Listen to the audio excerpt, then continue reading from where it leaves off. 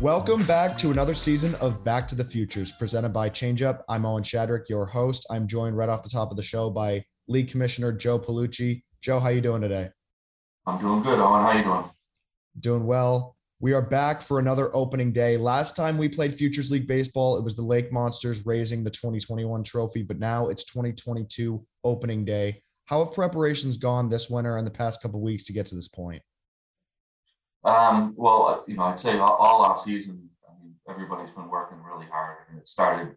The off season really kind of starts in October, right around the time that we do our golf tournament. We have our owners and general managers meeting, and that's kind of where we lay out the roadmap for the upcoming season. And since then, everybody's been working really hard, particularly on group sales this year, but really just kind of planning out the season. So it's probably the most uneventful off season that I've had personally since I've been here, and that's a good thing. So the off season went great. So I'm looking forward to a great start of the season as well. Yeah, it seems like the last couple of seasons we've been adding new teams every year, but it was the same 8 teams in an early schedule release this offseason. And last season, the league continued to grow. We had more games on NESN. We'll talk about that in a minute. How do you plan to build off the continued success that the league had last season? That's a good question. I feel like every year things have gotten a little bit better with the league. So I want to continue that trend, but nothing specific, to be honest. I think that the job that the owners do, the job that the general managers and their staff below them do, the league is set up perfectly for success, I think, just because of the people that we have in place. So again, continue to grow the league every single year. And this year will be no different.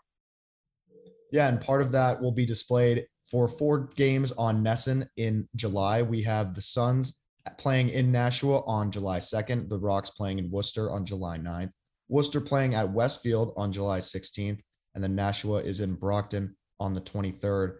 How did those games come together, and what's it like to be on NESN again this season? Yeah, we've had a great relationship with NESN, and also with PAC Networks. That's the company that manages the production of each of those games for us. But it's been a great relationship. It's really rewarding hearing from people that they saw us on NESN and they just kind of realize how big the league actually is and how good our players are. So it's great to be able to be recognized on a regional network like NESN. I think that in a way we kind of did them a favor because we played during the pandemic year, so we gave them some content that they needed.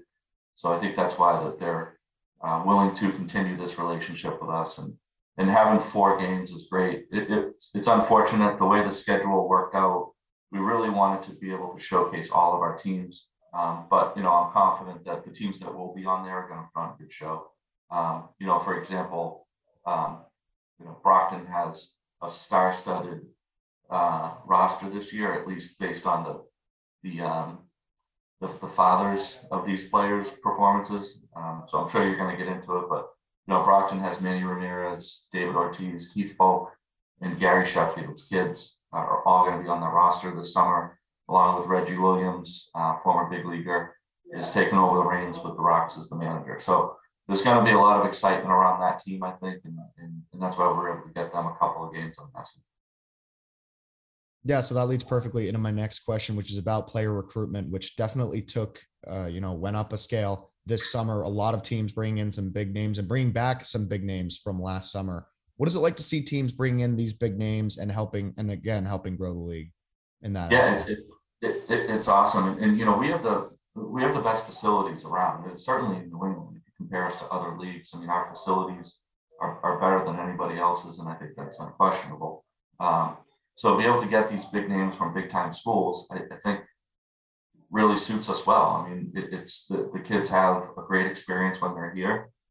We hear from all of those kids, right at the end of the season, and they always tell us how great of an experience that they had. So, having these great prospects come in here, it is nothing unusual. Just for example, like Tom Tracy does a great job with his roster. Peter Wilk up in Vermont has a ton of Division I players on his roster. So these guys all have connections with college coaches and pro scouts all around the country. So Having these, as I said, star-studded rosters is nothing new to the Futures League. Yeah, and from new players on the field to new managers in the dugout. You mentioned Reggie Williams is in Brockton. We also have Kevin Donati in Pittsfield and Kyle Dombrowski in Westfield. What are your thoughts on the new managers that are coming into the fold? Yeah, so I don't know a ton about any of those three guys, really, to be honest, but just based on what I've heard from their general managers, they're really excited. I mean, I think that they're great motivators, which is probably the key, right, to being a good manager in the summer, because these kids are all coming from playing 50 to 70 games really, and they're tired. I'm sure they want to go home, spend time with their family and friends, and but instead they got to be on a bus all summer long. So it takes a strong leader, like the three guys that you mentioned, and the other five guys that we have managing the other five teams to get through an entire season. So I think these guys will be great for their organization. Yeah, certainly big to have those guys as motivators to get these guys through the long grind of summer, but it's going to be worth it in the end. And all Futures League teams seem to be upping their promotions game for 2022 as well. Which ones are you looking forward to the most? Yeah, I mean, each team does their own thing based on their own communities and what works there and what doesn't work there, right? So the big one that the league is doing is we're doing a little spin on some of our Education Day games. It's no secret we've been a huge fan of the Savannah Bananas and what they've managed to accomplish, not only with their league play. I think that's the Coastal Plains League, I believe, right? Coastal Collegiate League. But then what they've done, branched out and kind of become the quote unquote Harlem Globetrotters of baseball, if you will, with their crazy rules and banana rules, I should say. So we're going to kind of copy that model a little bit. We're going to have our own rules, and each of our teams are reaching out to the school districts to have the kids kind of pick the rules. But those games that are going to be played on June 8th throughout the Futures League are going to be played with those kind of funky rules, and we're going to see how it goes. And I think it's going to be great. It's going to get a lot of engagement from the community and the existing fan bases, and hopefully bring in more fans. So I'm really excited for that. That's only a couple of weeks out. So I think that'll be kind of a good way to kick off the promotions throughout the league. Yeah, that'll be fantastic. And the teams have certainly been hyping it up all off season. So it'll be cool to see. A couple more questions here before we sign off, starting with, once again, we are partnering with Blue Frame to show all Futures League games this summer. What's it been like to partner with them, and how can fans watch that? Yeah, Blue Frame's been great. In fact, I just found out yesterday that they are partnering with Huddle. I'm not sure if you're familiar with that, Owen, but it's basically just Huddle is a company that takes video of their prospects and creates their own personal page for them. So I think the partnership with Huddle will make their software even more robust for us and how we use it. But the relationship has been great. Fans that want to watch our games, they can go to our website, thefuturesleague.com, and they can get, I think we changed it a little bit this year. They can get a weekly pass for $10. So that enables them to watch any game for that week. Or they can get a season pass, which I believe is $99. They can watch any game at any time. All those games are on demand as well as streamed live. So it's just, Blue Frame's been great for us. It's just another way for us to be able to get to our fans. And with a lot of these kids coming from outside of New England, or playing for a team that's a few hour drive away from home, it just makes it a lot easier for mom and dad and the extended family to be able to watch these guys play. Yeah, certainly. We're excited to see our fans engaged with Blue Frame and at the stadium this summer. And our final question here for our intro episode of season 5: why should fans go to a Futures League game or tune in on Blue Frame to a Futures League game? Yeah, great question. I mean, the players are incredible. I mean, I think every year that I go and watch these guys, I'm more and more impressed. I spend my spring on a high school baseball field, so to be able to see that talent level and then go and watch a Futures League game and kind of see what it becomes 2, 3, 4 years later is a lot of fun. I mean, these guys are throwing the ball 95 plus miles an hour and they're hitting the ball 400 plus feet. So it's these guys are the future of the game. Hence the name of the league, the Futures League.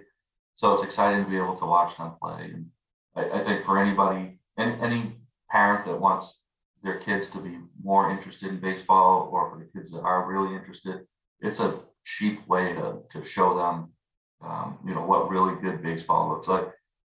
You don't have to take them to a AAA game in a certain city, or you don't need to spend your life savings taking them to a Red Sox game. For probably less than $100, you can take a kid, take a family of 4 to a Futures League game, and that includes parking and tickets and feeding them and getting them souvenirs. So, the price is certainly right. The kids love it.